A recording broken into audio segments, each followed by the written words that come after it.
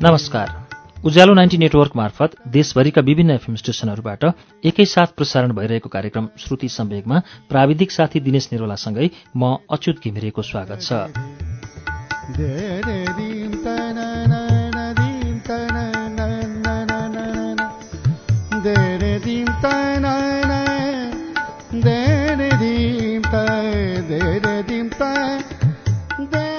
श्रुति सम्वेकको शुक्रबारको श्रृङ्खलामा हामी तस्लिमा नसरिनको उपन्यास फ्रान्सेली प्रेमीको वाचन सुन्दै आएका छौं।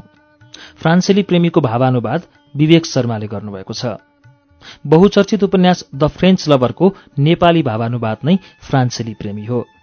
फ्रान्सेली प्रेमीको 10औं श्रृङ्खला अब वाचन सुरु हुन्छ पृष्ठ 155 बाट।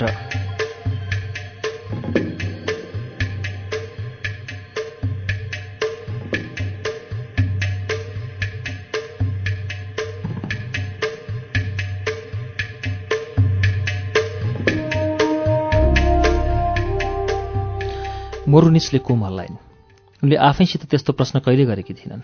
मोरुनिसका लागि कुनै भारतीयलाई भेट्नु र पोर्चुगालीलाई भेट्नुमा एउटै अनुभव हुन्छ जस्तो लाग्यो निलालाई। कसैले उनका मातापिताले एक रात निर्मस भएर उनलाई फोहोरका रासमा नफ्याँकिदिएको भए उनी कलकत्तामै हुर्किने थिइन्। बङ्गाली बोल्ने थिइन्, सारी लाउने थिइन्। काली भएकाले कसैले बिहे गर्दैनथ्यो। मिठुले चाहिँ झुन्डिएर मर्नु पर्थ्यो। चिया र कफीको तेस्रो दौडपछि मोरुनिसकै उमेरको एउटा फ्रान्सेली क्याफेभित्र पस्यो। मोरुनिसलाई चुम्बन गर्यो अनि उनको कम्बरमा हात बेरेर निस्कियो। निस्कनुभन्दा अघि मोरुनिसले निलालाई आफ्नो फोन नम्बर दिएर निलाको अस्थायी नम्बर पनि लिइन्। निलाको दृष्टिमा उनी जीवन्त मात्र होइन, सर्वदा सुखी पनि थिइन्। निलाले धारणा बनाइन् त्यो फ्रान्सेलीले सारा दिन उनलाई चुम्बन गरेको गरे गर्ला। अरू फ्रान्सेलीले गरे जस्तै उनी पनि घाममा बसेर आफ्नो अघिबाटैको कालो छालालाई अझ कालो बनाउलिन्। घाम चस्मा प्रयोग गर्न तथा लोसन र क्रिमहरू लगाउन पनि भरदिन घरै बसेर आफूलाई गोरी बनाउन उनले जानेकी थिइनन्। फ्रान्सेलीले लाखौं पटक उनलाई कति राम्रो बढ्न तिम्रो मोरुनिस भनिसकेको हुनुपर्छ।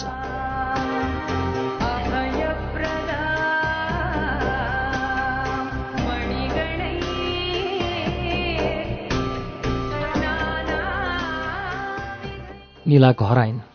मेसिनमा रेकर्ड गरिएका 12 समाचारमध्ये 11 बेनवारका थिए। निला, कृपया फोन गर, म तिम्रै चिन्तामा छु। कृपा गरी घर आऊ, तिम्रो प्रतीक्षामा छु। चैतली र सुनिल कामबाट अझै फर्केका थिएनन्। निलाले बेनवारका समाचारहरू आन्सरिङ मेसिनबाट हटाइदिइन्। साँझ फर्किएपछि दुईमध्ये कुनैले पनि उनीसित बेनवारका बारे सोधपुछ गरेनन्, न त उसको र निलाको सम्बन्धबारे कुनै प्रश्न नै गरे। तुम्पा कोठामा खेलिरहेको थियो। सुनिल र चैतली पूजामा भारत जाने कि नजाने भन्ने विषयमा छलफल गर्न थाले। पेरिसको पूजा समितिमा धेरै राजनीति चलेका हुनाले चैतलीले भारत जान मन गरी, किन्तु सुनिलले अघिल्लो साल घर गइसकेको हुनाले भारतको साटो अन्तै कतै सके युरोप जाने मनसाय प्रकट गर्यो। युरोपमा कहाँ? सुनिलका एउटा काका लन्डन बस्थे, उनै कहाँ गए भयो। त्यसमाथि लन्डनमा मनाइने पूजाको धुमधाम कलकत्ताको भन्दा कम हुँदैन थियो।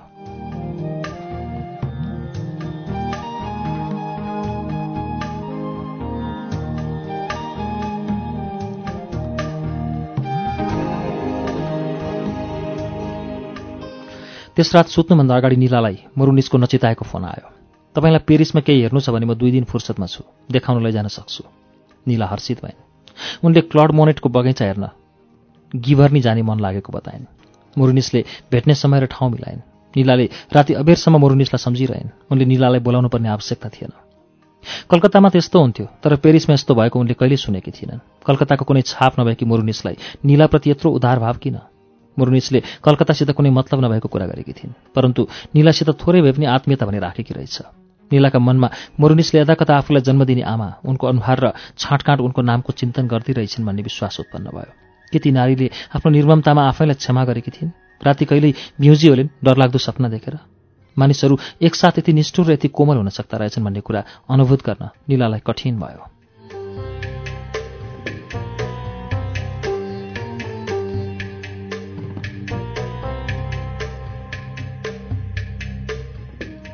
भोलिपल्ट मोरुनिसले निलालाई मर्सिडिजमा राखेर गिभर्नी लगिन्। कार प्रति घण्टा 180 किलोमिटरका दरले राजमार्गमा दगुर्दै थियो। मोबाइलको पिपी धेरैपल्ट बज्यो। दायाँ हातले मोबाइल समाइन्, बायाँ हातले स्टियरिङ।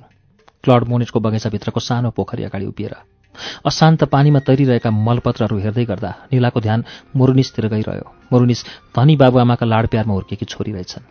सार्बोनमा दर्शनशास्त्रको अध्ययन गरेकी हुनाले एक दिन महान दार्शनिक बन्न बेर थिएन। कलकत्तामा बसेकी भए सायद वर्णमाला जान्न र 2 छाक खाना पाउने थिएनन्। बोकबोकै बस्नुपर्ने कष्टमय जीवन बिताउँदै बेश्यालय पुग्थिन् होला। त्यहाँ पनि कालो वर्णकी हुनाले ग्राहक पाउन पनि मुस्किल पर्थ्यो होला।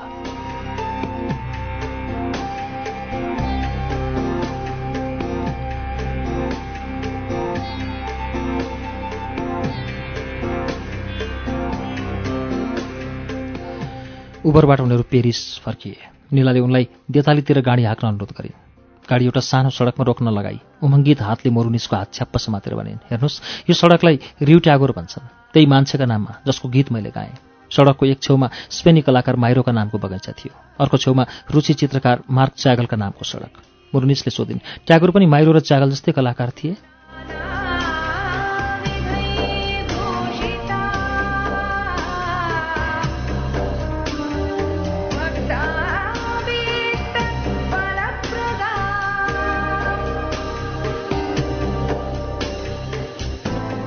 नीलाले भनिन्, उनको नाम ट्यागोर होइन, शुद्ध उच्चारण ठाकुर हो, रविन्द्रनाथ ठाकुर। बेलायतीहरूले उच्चारण गर्न सकेनन् अनि ट्यागोर गराइदिए। मोरुनिस नीलाका पकडबाट आफ्नो हात छुटाएर माइरोको बगैँचाभित्र हिँड्न लागिन्। छेउमा हिँडेकी नीलाले भनिन्, रविन्द्रनाथ पनि चित्र बनाउँथे, तर उनका गीत, काव्य र गद्य साहित्यले बढी ख्याति कमाए। बङ्गालीका निम्ति उनी झण्डै ईश्वर सरह छन्। आज पनि रविन्द्र सङ्गीत प्राय प्रत्येक बङ्गाली परिवारमा गाइन्छ। त्यो शाश्वत छ। उनले जे गरे त्यो कुनै सङ्गीतकारले गर्न सक्दैन। उनका गीत सदा सदा अमर रहनेछन्। मोरुनिसले भनिन्, माइरोका कृतिहरू देख्नु भएको छ? उनले बार्सिलोनामा छँदा माइरोका कलाकृति देखेर आफू मुग्ध भएको कुरा बताइन्। कदाचित त्यहाँ पुग्न पाए उनका कृति जसरी भए पनि हेर्न नीलालाई आग्रह गरिन्। नीलाले भनिन्, म तपाईँलाई रविन्द्रनाथको काव्यको एक ठेली दिउँला, फ्रान्सेलीमा छापिएको, पढ्नुहोला, तपाईँलाई पक्कै मनपर्नेछ। कारतिर लाग्दै मोरुनिसले त्यसबखत आफू नित्यमाथि लेख लेख्नमा व्यस्त रहेकोले रविन्द्रनाथको कुनै कृति पढ्न अवस्था नभएको बताइन्। फुर्सद भएपछि नीलालाई खबर गर्ने कुरा गरिन्। अचानक नीलालाई आफूभित्र दुख्दो रिक्तताको अनुभव भयो, बिना कारण।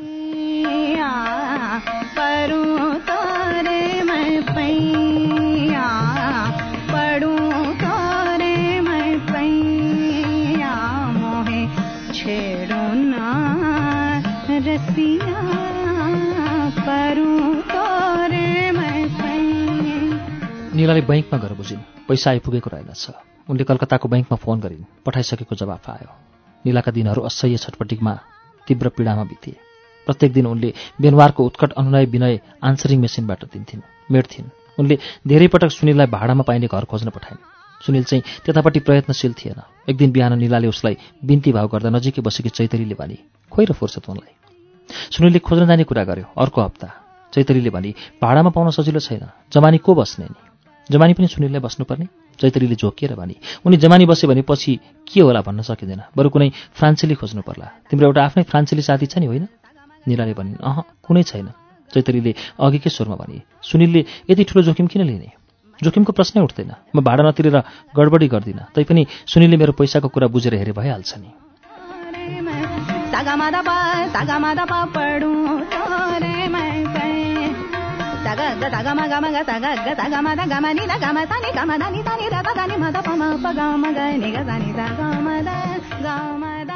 सुनिलले नीलालाई हेरेर आँखा झिम्कायो। नीलाले पनि त्यसै गरिन्। त्यस अपराह्न नीलालाई गर्मीले छटपटी भयो। भित्र पङ्खा थिएन, बाहिर घाम धुन्दान चर्किएको। नीलाले झ्यालमा उभिएर एकछिन मान्छेहरूलाई हेरिन्। उनी दिनभरि घरै बसिन्। सुकुमारी भट्टाचार्यद्वारा लिखित एउटा पुस्तक पढे सिद्धाइन्। एक कप चिया पकाएर जय गोस्वामीको काव्य पढ्न थालिन्, स्वर खोलेर। काव्य वाचन गर्दा सधैँ यसै गर्थिन् उनी। ओछ्यानमा पल्टेर सुनिलले तकिया तान्यो अनि भन्यो, कस्तो दिक्क, काम काम, खालि कामै काम। सुनिलले उनका हातको किताब खोस्यो। किताब ठाडो पारेर भन्यो, तिमी काव्य पढ्दैछौ? मैले नपढेको युगौँ भइसक्यो, गए ती दिन। नीलाले एउटा गीत गुनगुनाइन्। सुनिल छक्क पर्यो। ऊ उठेर बस्यो। तिमी यति मिठो गाउँछौ भन्ने मलाई पत्तै थिएन। नीलाले निधार तन्काइन्। कहाँ सक्नु, कुनै जमानामा गाउँथ्यो होला, अहिले त केवल गुनगुनाउनेसम्म गर्छु। सुनिल पछाडि अडेस लागेर बस्यो। किताब नीलालाई फर्काउँदै भन्यो, ल कविता वाचन गरेर सुनाऊ त मलाई, जय गोस्वामी राम्रो लेख्छन् भन्ने सुनेको छु। नीलाले पुस्तकका पृष्ठ पल्टाइन्, राम्रा कविता खोज्दै। बायाँ हात काखमा थियो। त्यो हात उठाएर सुनिलले हत्केलाका रेखाहरूतिर हेऱ्यो। पढ्दै भन्यो, हेरौँ त तिम्रो बिहे कतिपल्ट हुने रहेछ? बिहे फेरि? एउटा भएको त यस्तो भयो।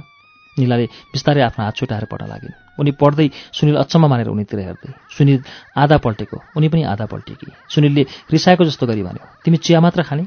मलाई पनि देऊ चिया। मानौ यहाँ ऊ पाहुना हो, न कि निला। निलाले उसलाई एक कप चिया दिई, अर्को कप आफ्नै लागि खनाइन्। यसपटक उनी ओछ्यानमा नबसी कुर्सीमा बसिन्, सुनिलको पहुँचभन्दा बाहिर।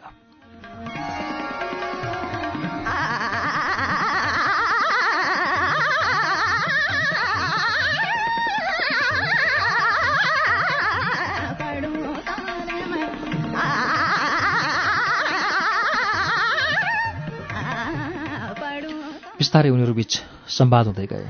चिया पिउँदै गए उनीहरू। निलाले तातो चिया सुर्काइन्, ओठ पोल्यो। चिया काखमा र पुस्तकमाथि पोखियो। चियाको कप तल राखेर उनले सुनिलतिर हेरिन्। उसका आँखामा हाँसो देखिन्थ्यो। जिब्रो पोल्यो। उसतिरबाट नजर हटाएर निलाले भुइँतिर हेरिन्। चेसबोर्ड जस्तो रहेछ, सेतो, कालो, कालो सेतो। यतापट्टि रानी वा बिसप केही थिएन, केवल एउटा शस्त्रहीन प्यादा उत्तरपट्टिबाट मन्त्री 2 र आधा पाइला अगाडि बढ्यो। कति पोलेछ हेरौँ, जिब्रो देखाऊ। अर्को क्षण सुनिलको लामो रातो जिब्रो निलाको पोलिएको जिब्रोतिर अघि बढ्यो। उनी जिब्रो भित्राई कुर्सी पछाडि सारेर उसको पहुँचबाट पर भइन्। के गरेको तिमीले यो? उसलाई घचेटेर निला उभिन्। सुनिलले उनलाई एकै झड्कामा बिछ्यानामा लडायो। चियाको कप र पुस्तक दुवै भुइँमा खसे। सुनिलले उनीमाथि आक्रमण सुरु गर्यो र क्रमशः उनीहरूबीच यौन सम्पर्क हुन गयो। केही क्षणमै सुनिल स्वखलित भएर शिथिल भयो। निलाले उसलाई आफ्नो शरीरबाट पन्छाउन मन गरिनन्। उनको नजर रित्तो भित्तामा पुगी स्थिर भयो। सुनिलले छिटो छिटो गरी लुगा लगायो। निलाका आँखाबाट आँसु झर्नसम्म झरेर तकिया भिजेको रहेछ।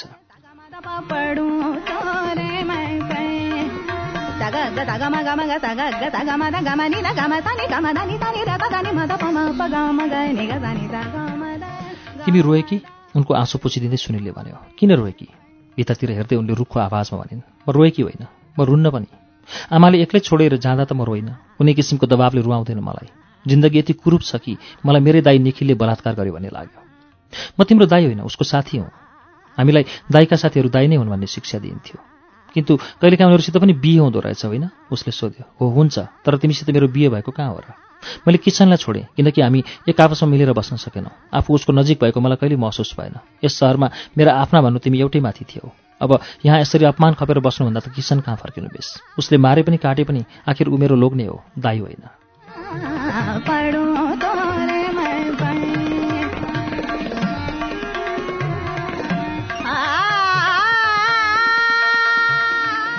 सुनिलले असजिलो मान्दै भन्यो, तिमीले पनि त्यही खोजेको भन्ठानेको थिएँ मैले। जयको काव्य पढ्दा बीचबीचमा मेरो मुख पुलुक पुलुक हेरेकी होइनौ तिमीले?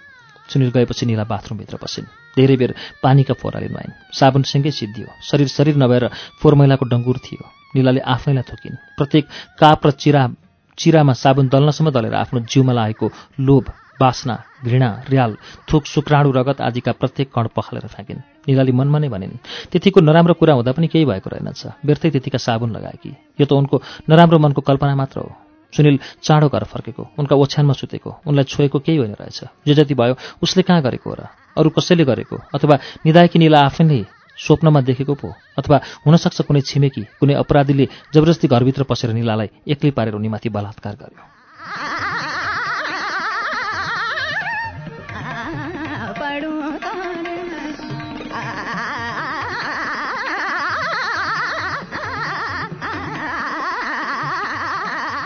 5:30 बजे उनले मन्टपार्नासको सिलेक्टमा बेनवारलाई भेटिन्। उसले निलाका लागि चिया र आफ्नो लागि कफीको आदेश दियो। उनीहरू बारदलीमा बसे, सडकपट्टि फर्केका खण्डमा। निलाले कालो टी सर्ट, सेतो ट्राउजर लगाएकी थिइन्। कपाल कोरेकी थिएनन्। मुखमा श्रृङ्गार थिएन।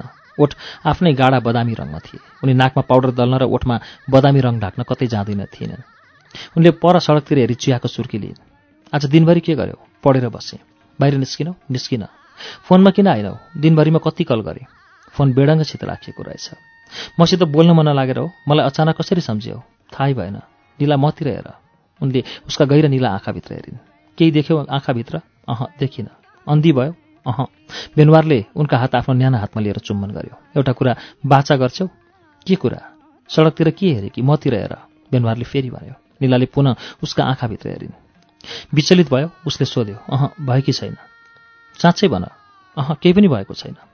अस्ति राति तिमी त्यत्तिकै हिँड्यौ, म रातभरि सुत्नै सकिनँ। निला अन्यमनस्क भइन्। उसका आँखाबाट आँखा फर्काएर फेरि सडकतिर हेर्न लागिन्। सडकभरि मान्छे।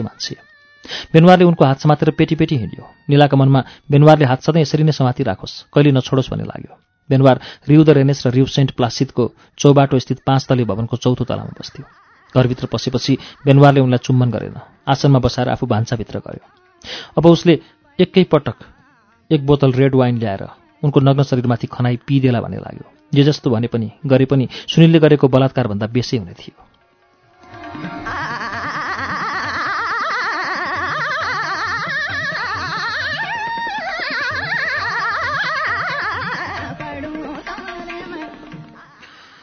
तर बेनवार 2 कप चिया लिएर फर्केको देखेर निलालाई उदेक लाग्यो। यहाँ तपाईँका चिया पाइँदैन भने ठानेकी थिएँ। अहिले ल्याएको छु तिम्रो लागि। बेनवारको स्वर शान्त र सुमधुर थियो। ऊ आएर उनका गोडामुनि बस्यो, टाउको उनका काखमा राख्यो। काखमा आएको टाउकासित कस्तो व्यवहार गर्ने हो उनले ठहर गर्न सकिनन्। उनले केही गरिनन्, खालि चिया खाइन्। सुर्को लगाउँदा तातो चियाले जिब्रो फेरि पोल्यो। शब्द उनका मुखबाट चिप्लिएर फुत्किए। मुटु काम्यो। कुन पनि बेला बेनवार पनि उनको पोलिएको जिब्रो हेर्न खोज्ने निउले आफ्नो जिब्रो निकालेर आफूतिर आउन बेर थिएन। मास्तिर हेरेर उसले सोध्यो, के भयो? केही पनि भएको छैन। उसले चियाले जिब्रो पोल्यो कि भनेर सोधेन, केवल आँखा झिम्मै नगरी चिया खाँदै गरेकी निलालाई भन्यो, म तिमीलाई माया गर्छु। चियाको कप अल्लियो। दुईटै हातले बेस्सरी समातेर उनले सोधिन्, के भन्नुभएको तपाईँले? म तिमीलाई प्रेम गर्छु। बेनवारको स्वर असामान्य किसिमले शान्त थियो। अगाडि बेचैनी हराइसकेको थियो। उनी आफैनिर नजिकै भएकी हुनाले उसमा निलाभित्र हराउने उन्मत्त सनक थिएन। गत केही दिनमा उसमा परिवर्तन आएको रहेछ। धेरै स्थित, शान्त भइसकेको रहेछ। निला हल्लिँदो चियाको कप टेबलमा राख्न अनि मनभित्रको चिन्तालाई स्तब्ध लुकाउन भनी उठिन्। झ्यालमा गएर एकछिन सडकमा भएर हिँडेका मानिसहरूतिर हेरेर फेरि त्यसै गरी फर्केर आइन्। बेनवारदेखि पर बसेर कप टिपेर फेरि चिया खान थालिन्। मानौ म तिमीलाई प्रेम गर्छु शब्द उच्चारित भएकै थिएनन्।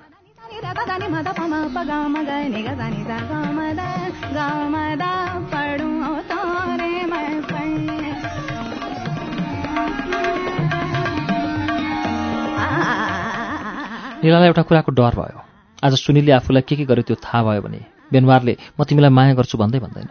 आँखा चिम्लेर दाँत किटकिटाइन्। मुट्ठी कसेर आफ्नो एकाङ्कीपन, निस्सहायता र हृदयभित्रका सम्पूर्ण वेदना आफूभित्रै समेटिन्। बेनवारको माया उनका निम्ति गौरवको कुरा हुन आयो। निलाले आफ्नो सर्वस्व गुमाएकी थिइन्। यस गुमाइमा उनले गुमाएको दुःख पनि गुमाएकी थिइन्। निला जे जस्तो पर्याय पनि बाँचेरै बस्ने भइन्। यो विचित्र र विरूप संसारमा उनी सुन्दरतासित हातेमालो गर्दै राम्रा राम्रा सपना देख्ने मनसायले हिँड्ने भइन्। एक एक गरी पाइला चाल्दै गएर उनी बेनवारको पसलतिर घुँडा टेकेर बस्छिन्। निलाले एक हात उसका कुममा राखिन्। बेनवारले पनि आफ्नो हात बिस्तारै उनका हातमाथि राख्यो। दुई हातको परस्पर स्पर्शको परिणामस्वरूप बेनवारका हातबाट आनन्द थोपा थोपा गर्दै चुइँदै तलतिर झर्यो अनि निलाको हात हुँदै उनका शरीरभरि फिंचियो।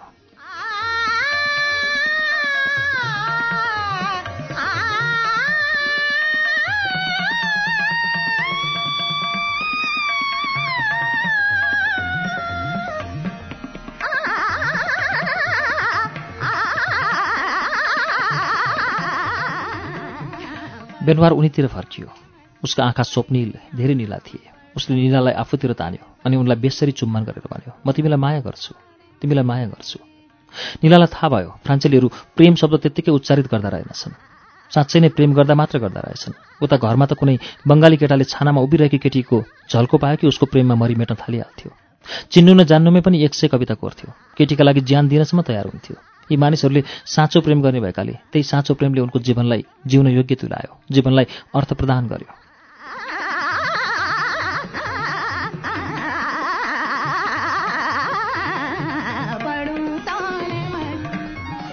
निला बेनवारका काखबाट उठेर बिछुवामा गइपल्टिन्।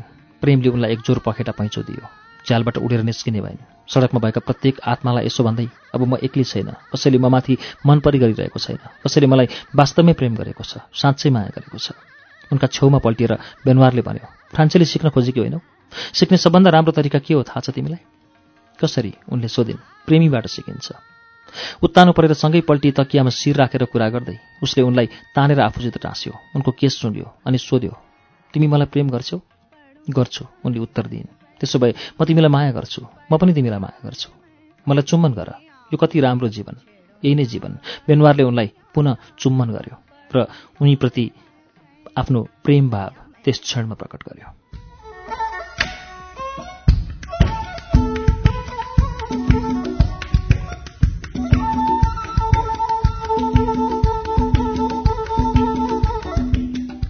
कार्यक्रम श्रुति सम्वेकमा अहिले तपाईँले सुनिरहेको वाचन तस्लिमा नसरिनको उपन्यास फ्रान्सेली प्रेमीको वाचन हो।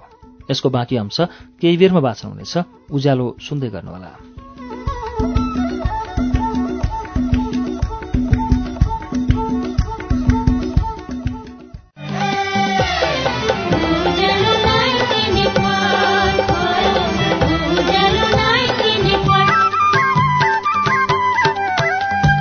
सीधा कुरा प्रश्न विचार उज्यालो 90 नेटवर्क।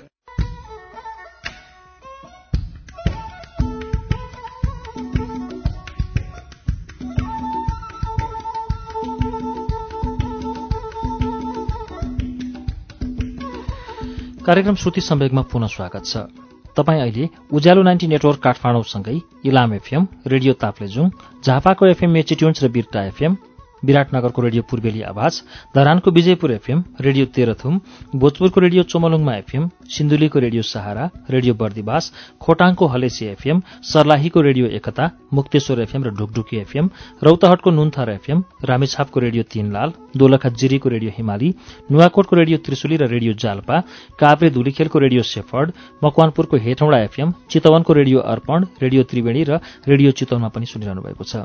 त्यसैगरी फलेवासको रेडियो पर्वत, रुकुमको रेडियो सिस्ने, पाल्पाको पश्चिमाञ्चल एफएम र रेडियो रामपुर, पोखराको रेडियो तरंग, दमौलीको radio Bhanubhakta, radio Dhorbarahi, radio Bandipur र स्मार्ट एफएम, गोर्खाको गोरखकाली एफएम, बागलुङको रेडियो सार्थी एफएम र गलकोट एफएममा पनि श्रुति सम्वेक सुन्दै हुनुहुन्छ।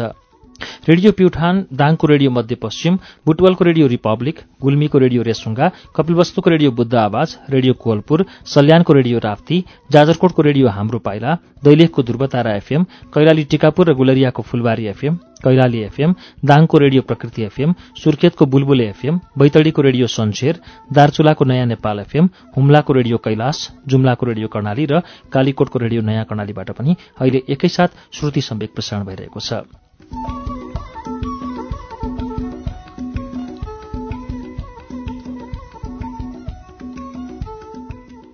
श्रुति सम्वेकमा हामी तस्लिमा नसरिनको उपन्यास फ्रान्सेली प्रेमीको वाचन सुनिरहेका छौं। अब यसको बाँकी अंश वाचन सुनौं।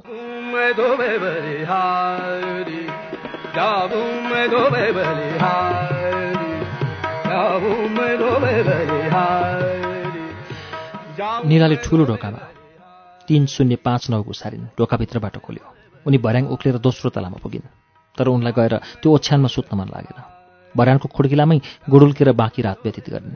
बेनवारले आफू कहाँ नै बस किन नभनेको होला भन्ने चिन्तन गर्दै त्यसमा आश्चर्य मान्दै। उनकी पत्नी पास्केलका उपस्थितिका डरले त होइन होला। निला मानसिक र शारीरिक थकानले जडीभूत भइन्। बिहान झिसमिसीतिर उनले कसैको पच्चाप सुनिन् अनि डरले त्रस्त भइन्। एक थरी फ्रान्सेलीहरू रातभरि पार्टी गरेर घर आएका रहेछन्। कसैले उनीतिर पुलुक्क पनि हेरेन। को किन यसरी बसिरहेको भनी सोद्धासम्म पनि सोधेन। यही त पेरिस बसाइको आनन्दको अर्को कारण हो। अर्काको काममा कसैले पनि चासो नराख्ने, अर्काका इच्छा आकांक्षामा बाधा पुर्याउने प्रवृत्ति कसैमा हुँदै नभएको। त्यसैले निलाले त्यहाँ सुत्न खोजेकी हुन्। अधिकार पनि थियो उनलाई कसैलाई बाधा नहुने गरी सुत्न।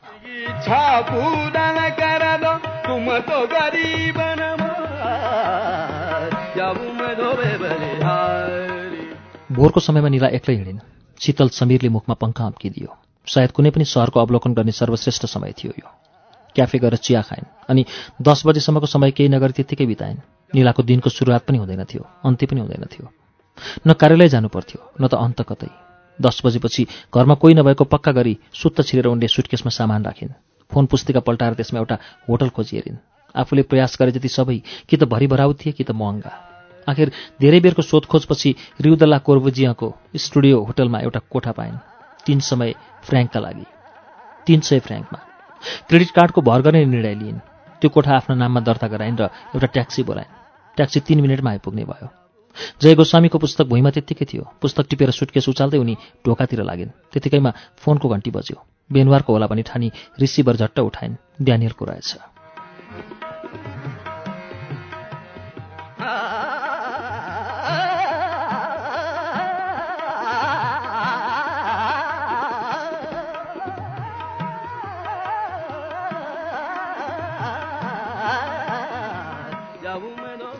सधैँझै सानातिना कुरा गरेर ड्यानियलले भने, तिम्रो चिठी आएको छ, जरुरी देखिन्छ, बैंकबाट आएको। निलाले उत्तेजित हुँदै भनिन्, लौ चिठी मलाई दिइहाल। मैले तिम्रा पति कहाँ फोन गरेँ, कसैले उठाएन। अनि तिम्रा साथी कहाँ खबर छोड्ने विचारले यहाँ रिबोलीमा फोन गरेँ कि हुन्छ भने म चिठी त्यहीँ पठाइदिन्छु। भइगयो त्यसो नगर। मेरो साथी भन्नु कोही छैन। यस मान्छेलाई मैले भाइको साथी भन्ठानेको थिएँ, तर दुश्मन रहेछ। म आज उसको घर छोड्दैछु। ड्यानियलले चिसो आवाजमा भने, त्यसो भए म चिठी बैंकतिरै पठाइदिन्छु। खोलेर पढेर सुनाउन सक्छौ? निलाको स्वर उत्सुकतापूर्वक पूर्वानुमानले थरथरायो। ड्यानियलले पत्र खोली। भारतबाट धनराशि आइपुगेको रहेछ। अब उनका खातामा 2,10,780 फ्र्याङ्क जम्मा भयो। निलालाई पैसा आउँछ भन्ने थाहा थियो, तर आइ नै पुगेको थाहा पाएपछि भने पत्याउनु कि नपत्याउनु भयो। चिट्टा परेको पुरस्कार राशि जस्तै भयो।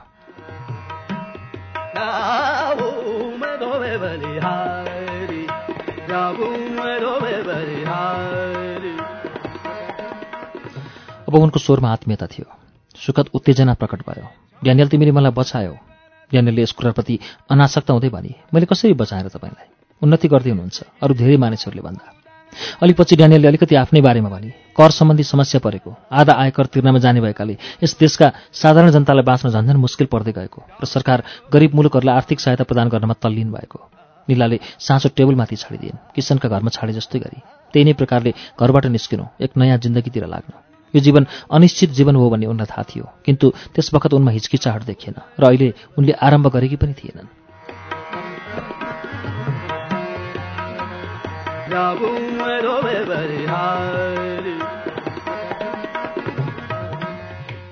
निला स्टुडियोको कोठामा रातभर मस्तसित सुतिन् र भोकाउँदै उठिन्। बैंकमा पैसा थियो, त्यसैले खाना खान एउटा राम्रो रेस्टुरेन्टभित्र पसिन्। यस क्षेत्रमा उनी यसअघि कहिले आएकी थिएनन्। हिँड्दै डुल्दै गर्दा यो क्षेत्र उनलाई साह्रै मन पर्यो। क्याफे, रेस्टुरेन्ट, चलचित्र, मेट्रो, बस बिसौनी, किराना पसल, रोटी पकाउने ठाउँ सब थोक नजिकै। आज बिहिबार कोरिभोजियासँग हाट लाग्ने दिन पनि थियो। ओछ्यान र फर्निचरदेखि चिज र वाइनसम्म सब कुरा सस्तो मूल्यमा पाइने। एउटा ठिटी खराएको सेकुवा मासु घुमी घुमी बेच्दै थिए। निलाले एउटा खराएको सेकुवा किनिन्।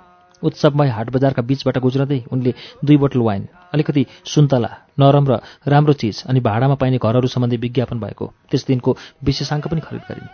होटल फर्केर उनले बेनवारलाई फोन गरिन्। उनले सुनिल कहाँ धेरै पटक फोन गरेको रहेछ। उनी कहाँ छिन् भन्ने कुरो कसैलाई अत्तो पत्तो रहेनछ।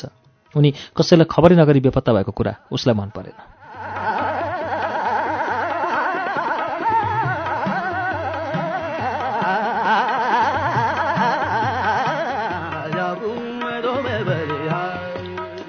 कहाँ छौ तिमी रहस्यमय स्वास्नी मान्छे? बेनवारले सोध्यो। तिमीलाई खराएको मासु मनपर्छ भनेको होइनौ? हो मनपर्छ। तिमी आफै खरायो भयो कि कसो? भयो कि भए म नुन र मरिचको धुलो लिएर आउँछु। उनले बोलाइन्। आयो हुन्छ आऊ। उनले बेनवारलाई होटलको ठेगाना दिइन्। ऊ आइपुग्नु अगावै अखबारहरूमा 5 देखि 700 फ्र्याङ्क भाडा लाग्ने घरहरू हेरेर घरपट्टिहरूलाई फोन गरिन्। धेरैजसो घर भाडामा गइसकेका रहेछन्। बाँकी घरका विषयमा कुरा गर्न सम्बद्ध घरपेटीहरूसित भेट्ने स्थान र समय मिलाइन्। बेनवार होटलका कोठामा आयो। मेचमा थ्याच्च बस्यो। निला होटलमा किन बस्न आएकी हो त्यो बुझ्न उसलाई कठिन भयो। त्यस घरमा के भयो र? केही पनि भएन, उनले उत्तर दिइन्। अलिकति पानी पिएर बेनवारले उनी होटलमा बस्न आउनको कारण अनुमान गर्ने कोसिस गर्यो। उसले भन्यो, हाम्रो आफ्नै अलग्गै ठाउँ हुनु धेरै बेस हो। निलाले उत्तर दिइन्, हो तिम्रै जस्तो। टेबलमाथि खराएको मासु, वाइन र चिज तयार राखिएका थिए। उसलाई तिर्खा लाग्यो, किन्तु वाइनको तिर्खा होइन। उनलाई चुम्बन गर्ने तिर्खा उसलाई लाग्यो। उसलाई भोक पनि लागेको थियो, तर टेबलमाथि रहेको मृत खराएको मासुको होइन। दिवा भोजन गर्न उसलाई धेरै समय लाग्यो। साँझ उनीहरूले एकसाथ पानीका फोहरा मन्वाए अनि एमिला जोला उब्युनमा घर हेर्न भनी गए। भाडा 8,000 रहेछ। घर निलालाई मन पर्यो।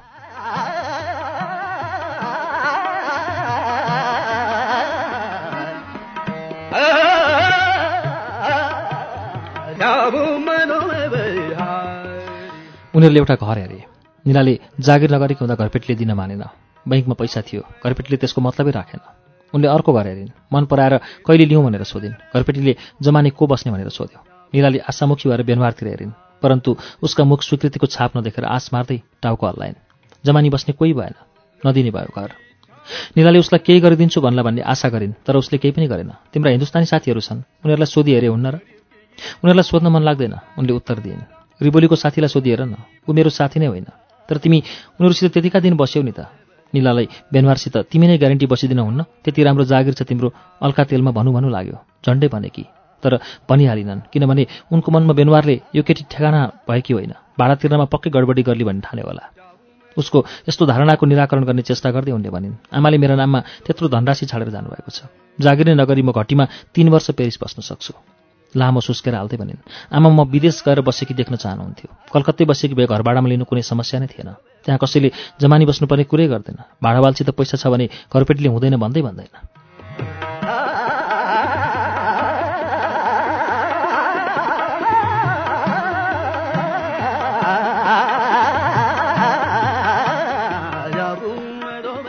बेनवारले निलालाई यो पेरिसको पुरानो चलन हो भन्नुका साथै चलन किन र कसरी आयो त्यो पनि बताइदियो। घर भाडामा लिने र दिने सम्बन्धका संयौँ नियमहरू उसले कण्ठ सुनायो। रिउ द रेनेसमा फ्ल्याट नकिनेको भए घर भाडामा लिन ऊ आफैलाई पनि त्यत्तिकै मुस्किल पर्ने थियो। निलाले यस कुरामा बढी खोजनीति नगर्ने विचारले उसलाई यस कुराबाट मुक्त पारिदिन्। उसले पनि निलाले घर कसरी पाउलिन् भन्ने विषयमा केही सोधेन। उसले कार पिगेल जाने बाटोमा रोक्यो, आँखै तिरमिराउने सडकमा हिँड्यो अनि भन्यो, म तिमीलाई प्रेम गर्छु। सडकका दुवैतिर चहकिला चहकिला बत्ती थिए र ती क्रीडाका खेलौना बेच्ने पसलहरूमा दर्जन दर्जनका हिसाबले बेचिने प्लास्टिकका सिस्ना र योनीहरू राखिएका थिए। प्रतिकारीहरू पनि प्रदर्शनमा थिए। चलचित्रबाट उतारिएका होइनन्, कठपुतलीद्वारा गराइएका पनि होइनन्, नरनारीले नै प्रत्यक्ष गर्दै गरेका। एक्लै भएकी भए निला यस सडकमा हिँड्ने नै थिएनन्। लाज लाग्थ्यो, डर लाग्थ्यो। यहाँ हिँड्दा उनलाई असजिलो लागेन किनकि साथमा बेनवार थियो। उनले भनिन्, हिँड, मुलिज रुज जाउँ। नै मसित खर्च गर्ने पैसा छैन। उसले भन्यो, मसित छ, हिँड। तुलुस लत्रीमा कुन प्रकारको नाच हुँदो रहेछ हेर। आजभोलि त्यस्तो नाच हुने गर्दैन, बेनवारले भन्यो। यो कुरा निलालाई थाहा थियो, तर पनि उनी भित्र पसिन्। त्यो त पर्यटकहरूलाई फसाउने ठाउँ पो रहेछ। निलाले आफूसित भएको थुप्रो पैसा बेनवारलाई प्रदर्शित गरेर विशाल बिल तिर्न खोजिन्। उनले आफू अर्काका भरमा बाँच्नु पार्ने मान्छे होइन भन्ने र आफूसित आमाले दिएको प्रशस्त धन छ भन्ने सत्यता प्रमाणित गर्ने चेष्टा गरिन्। आफूमा झुटो बोल्ने बानी छैन भन्ने उसले थाहा पाओस् भन्ने उनको चाहना थियो त्यसबेला।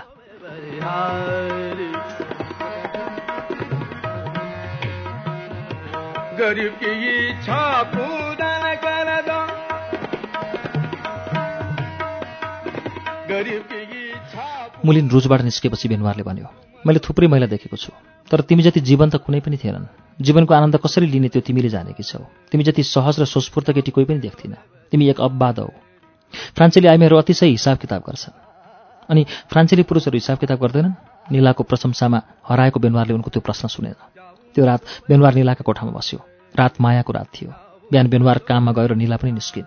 उनी उज्यालो र आकर्षक दलाल कार्यालय गइन्। भाडामा घर पाउन सकिन्छ कि भनी शोधनी गरिन्। पक्कै पाइने भयो। जुन बेला भन्यो त्यही बेला, परन्तु जवानी बसिदिने मान्छे।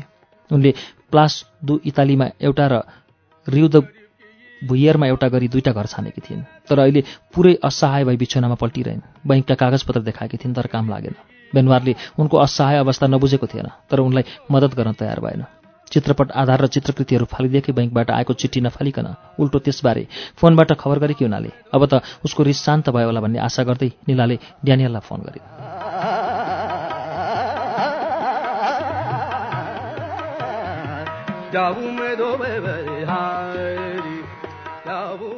ड्यानियलले आफू निकोल र मिसेललाई साथ लिएर अर्को हप्ता स्विडेन जान लागेको कुरा बताए। रिता पनि जान खोजेकी थिए, तर वृत्तचित्र बनाउन इजरायल जानु परेको हुनाले जान नपाउने भई। मारिया स्वेन्सले यी सबैलाई सागर तटमा निर्मित राम्रो काठको आफ्नो घर हेर्न निम्ति आएकी थिए। घर आफ्नै हातले बनाएकी हो। आफ्नै हातले? हो, ती ग्रामीण प्रदेशहरूमा मानिसहरू आफ्नै घर आफै बनाउँछन्। मारियाले उनीहरूलाई माथि उत्तरतिर ल्याप्स जातिका मान्छेहरू बस्ने ठाउँमा लैजाने र त्यहाँ सबैले मध्यरातको सूर्य हेर्ने बन्दोबस्त गरेकी थिए। ड्यानियलले निलालाई जाने हो कि भनी एकपल्ट पनि सोधिन। मारियाले त्यस रात निकोल कहाँ जम्मा भएका सबैलाई निम्ति आएकी थिए, निला बाहेक। सौजन्यका लागि ड्यानियलले निलालाई उनको हालखबर सोधी। निला त्यही होटलमा बसेकी थिइन् जहाँ अहिले भ्यानको 3.5 फ्र्याङ्क तिरेर बसेका थिए। 1 शताब्दीको अन्तरालपछि भाडा 100 गुणा भइसकेको रहेछ।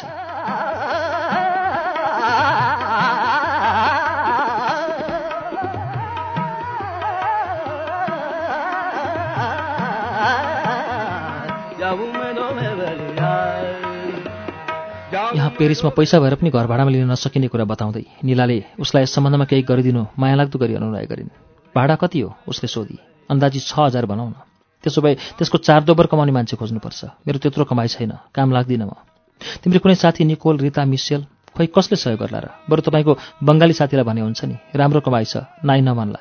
निलालाई सुनिलसित कुरा गर्ने मन भएन। त्यहीँको त्यहीँ बसिरहन्। बेनवार कामबाट फर्कियो, होटलमा अर्को रात बिताउन।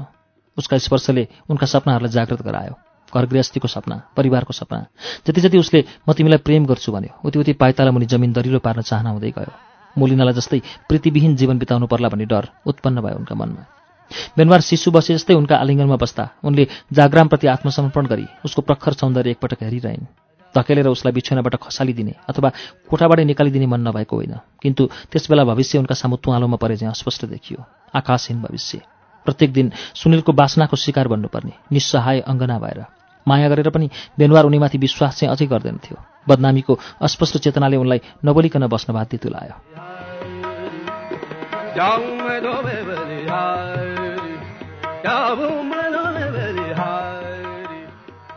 अर्को दिन उनले सुनिललाई फोन गरेर उसको क्लिनिकमा भेट्न गइन्। किन त्यसरी छोडेकी? चैतरीले समेत राम्रो भएन भनी। सुनिलले उनलाई माया गर्न नछोडेको अथवा उनलाई चित्त नबुझ्ने किसिमले मर्यादा नाग्ने खालको काम नगरेको जस्तो गरी आफूलाई निर्दोष देखाउँदै भन्यो। निलालाई झोक चल्यो। रिसाएर भनिन्, मैले छोड्नाको कारण चैतलीलाई भनिदिएन? के कारण? उसले सोध्यो। निलाले मुट्टी कसिन्। उनले यो मानिसलाई भेट्न वा उसको स्वर वा विचित्र हाँसो सुन्न कहिले चाहेकी थिइनन्, तर उनीसँग अरू विकल्प थिएन। घर चाहिएको हुनाले आफ्नै बोलाइको शैलीमा उसलाई अचम्म लाग्यो। निलाले सुनिललाई घर भाडामा लिने कुरामा जमानी बस्न अनुरोध नगरी आदेश गरेकामा। पेरिस बस्ने निर्णय गरिसक्यो, पहिले कागजपत्र क्रम मिलाएर किन नराखेकी? किसनले पारपाचेको दियो भने के होला? फ्रान्सेली प्रेमी पनि त छ तिम्रो, उसित विशेष गर्दैछौ कि कसो? निलाले उसलाई चुप गराइन्, उही आदेशात्मक शैलीमा। अन्तत्वगत्ता उनी घर भाडामा लिन सफल भइन्। रिउद भोइएरमा 70 वर्गमिटर, 4वटा कोठा, भाडा 7,000। 2 महिनाको अग्रिम भाडा र दलाललाई 7,000 तिरिन् अनि सुनिलका कागजपत्र र जमानी पत्र देखाएर घरको साँचो बुझिन्। घरको 4थो तलामा बसेर स्वतन्त्रताको गहिरो निश्वास अनुभव गरिन्। सुनिलले भनेको थियो, यत्रो ठुलो घर लिएर के गर्छौ? स्टुडियो खोजेर बस्न सक्थ्यौ नि? सक्थिन्। त्यसो त शरणार्थीहरू बिजुली पानी बिना बस्ने गरिब खानामध्ये एकमा सरकारले निवास अयोग्य भनी घोषित गरेको ठाउँमा बस्न सक्थिन्। त्यसैले गरिब गुरुवाहरू त्यस्तो ठाउँ लिएर भाडासाडा तिर्न नपर्ने गरी बसेका। मोजाम्बिल र अरू धेरै काला र बदामी रङका मानिसहरू बस्ने बेला भिल्लेमा सस्तो भाडाको ठाउँ खोजेर पनि बस्न सक्थिन्। निला धेरै कुरा गरेर देखाउन सक्थिन्, तर उनले त्यसो गरिनन्। पछुतो पनि लागेन उनलाई। घर मिलाउने योजना गर्न थालिन्। आएर आवाज सजाएको देख्दा बेनवारलाई उदेक लाग्ने भयो। उसले आफूलाई चुम्बन गर्ला अनि भन्ला, देखेपछि तिमीले मलाई कति अचम्बित गराउँछौ, गजब कि छौ तिमी।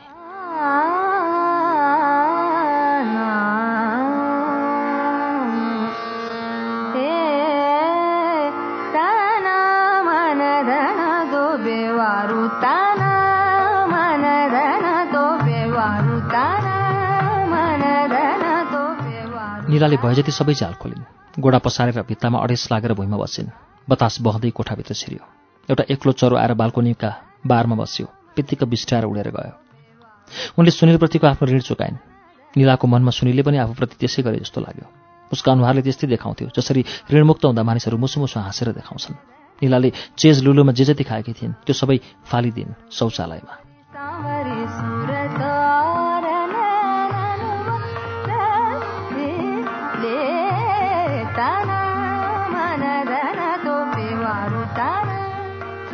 अहिले निलालाई जीवन थोरै सार्थक भएको जस्तो लाग्यो। तथापि उनले घर सजाउन महँगा वस्तुहरू किनिन्। मोलिनाले आफ्नो इच्छाअनुसार घर सजाउन कहिल्यै पाएकी थिइनन्। सोफा वा बिछ्यौनाहरू कहाँनिर राख्ने, भान्सामा कुन दिन के पकाउने आदि कुराको निर्णय अनिर्बाणको इच्छाअनुसार हुन्थ्यो। मोलिनाको कर्तव्य उनको इच्छा पुर्याइदिनु मात्र थियो। घर मोलिनाको नभएर त्यसको मालिक अधिपति आफै भएको कुरा उनले सुस्पष्ट पारिदिएका थिए। निलाले स्वदेश र मोलिनाले संसार नछोडुन्जेल स्थिति यस्तै थियो। साँझ पख स्टोर्सका मान्छेहरू आएर फर्निचर मिलाएर राखिदिए। निलाले चाहे जस्तै गरी। घरमा सबै थोक आफूले इच्छा गरे जस्तो देखिन। अरू 2 दिन लाग्यो। गमलाहरू बारदरीमा, अर्किडहरू भोजन टेबलमा, लिलीहरू कफी टेबलमा र कम्प्युटर अध्ययन कक्षमा राख्न। बेनवारले कम्प्युटर चलाउन खोजे उसलाई पनि सजिलो पर्ने भयो। त्यस टेबलमा उनले 10वटा राता रङका गुलाबहरू राखिन्। घरभरि घुम्दै हेर्दा निलालाई बढी आनन्द लाग्यो। शयन कक्ष, बैठक, अध्ययन कक्ष, पाउन कोठा, अब के चाहियो? सबै कुरा पुग्यो। आफ्नो प्रश्नको उत्तर आफैले दिइन्, तर म एक्लै नै भएको पाउँछु आफूलाई। पानीको फोराले नुहाई उनी बारदलीमा उभिन्। नजिकै मानिसहरू आवत-जावत गर्दै थिए। ती मानिसमध्ये कुनलाई आफ्नो ठान्ने होला? कुन चाहिँ अहिले यहाँ आएर मसित बसे आनन्द आउला भनी मनमा कुरा खेलाउँदै थिइन्। ढोका घसघसाएको सुनेर खोली हेर्दा बाहिरपट्टि मोलिना उभिएकी देख्न पाए कति हुन्थ्यो। पेरिसमा निला के कसो गर्दै होली भनी हेर्न आएकी हुन्थिन् त। निलालाई उनलाई च्याप्प च्यापेर भन्दिउन्, मलाई तपाईँको साह्रै माया लाग्छ आमा, मलाई छोडेर नजानुस्। यो कुरा यसभन्दा अघि कहिले भनेकी थिइनन्। मोलिनालाई बिछौनामा सुताएर उनका छेउमा बसी यस निर्दयी संसारबारे बताइदिन्थिन् सब थोक। अरू कसैलाई भनेर काम लाग्ने कुरो पनि त थिएन त्यो। यी सबै कुरा एकै ठाउँमा राखेर हेर्दा निलालाई आफ्नो मुटु स्वयमनको भारी भए जस्तो लाग्यो।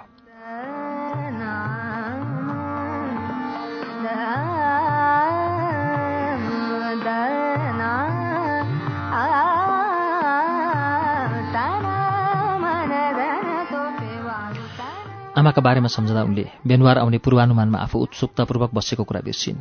दिन बितेर दिनभरिका नरमाइला कुरा पखेटाले छाप्प छोपिदिने रातको अन्धकार व्याप्त भएपछि निलाले बेनवारलाई टेलिफोन गरेर उसलाई आफ्नो नयाँ निवासबारे बताइदिन्। यसो गर्दैछु भने किन खबर नगरेकी मलाई? तिमीलाई म सानो लाग्यो कि कसो? निलाले उत्तर दिएनन्। म शरणार्थी जस्ती भएर यताउति आश्रम माग्दै भौतारिएको तिमीले देखेकै हो। मेरो साथी ड्यानियलले मलाई घरबाट निकाली। सुनिलको घरमा पनि राम्रो भएन। गर्नसम्म अपमान गरे उसले मलाई। गएर बस्ने भरपर्दो ठाउँ कुनै थिएन। होटल गएर बस्नु बाहेक अन्य कुनै उपाय थिएन। अब त आफ्नै घर भयो। आफ्नै घर हुनु कति राम्रो हो।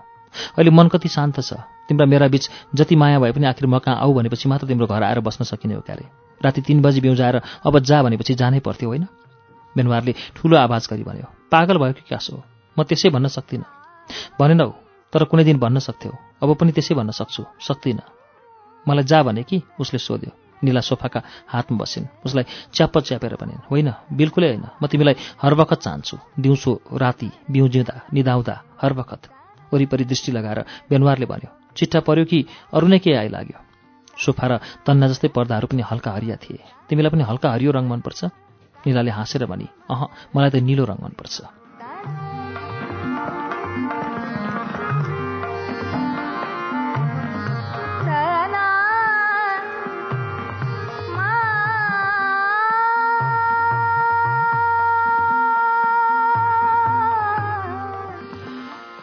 तर यहाँ त सबै कुरा किन हल्का हरियो रङको भएको? तिमीलाई त निलो रङ मन पर्दो रहेछ, बेनवारले भन्यो।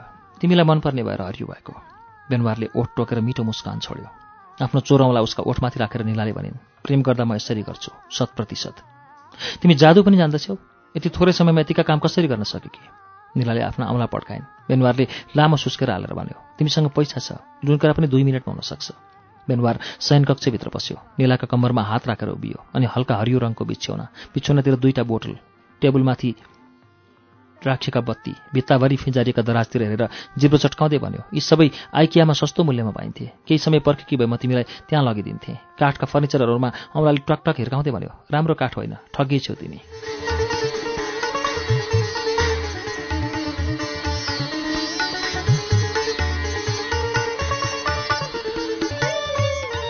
श्रुति सम्वेकमा अहिले हामीले सुनेको वाचन तस्लिमा नसरिनको उपन्यास फ्रान्सेली प्रेमीको वाचन हो। यसको वाचनसँगै आजलाई श्रुति सम्वेक सकिँदैछ। बिदा हुनुअघि हाम्रो ठेगाना कार्यक्रम Shruti Sambek, Ujyaalo 90 network, post box number 6469 Kathmandu. इमेलका लागि shruti@unn.com.np।